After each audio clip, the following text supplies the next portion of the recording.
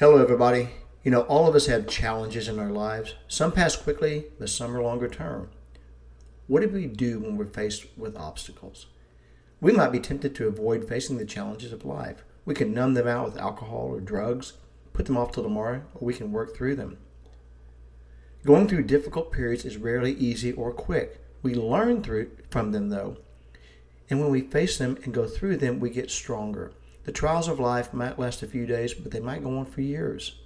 Whatever you're facing, I encourage you, don't give up. You will find victory over your challenges, but you find it through perseverance and determination. Just keep going, and that is something to consider.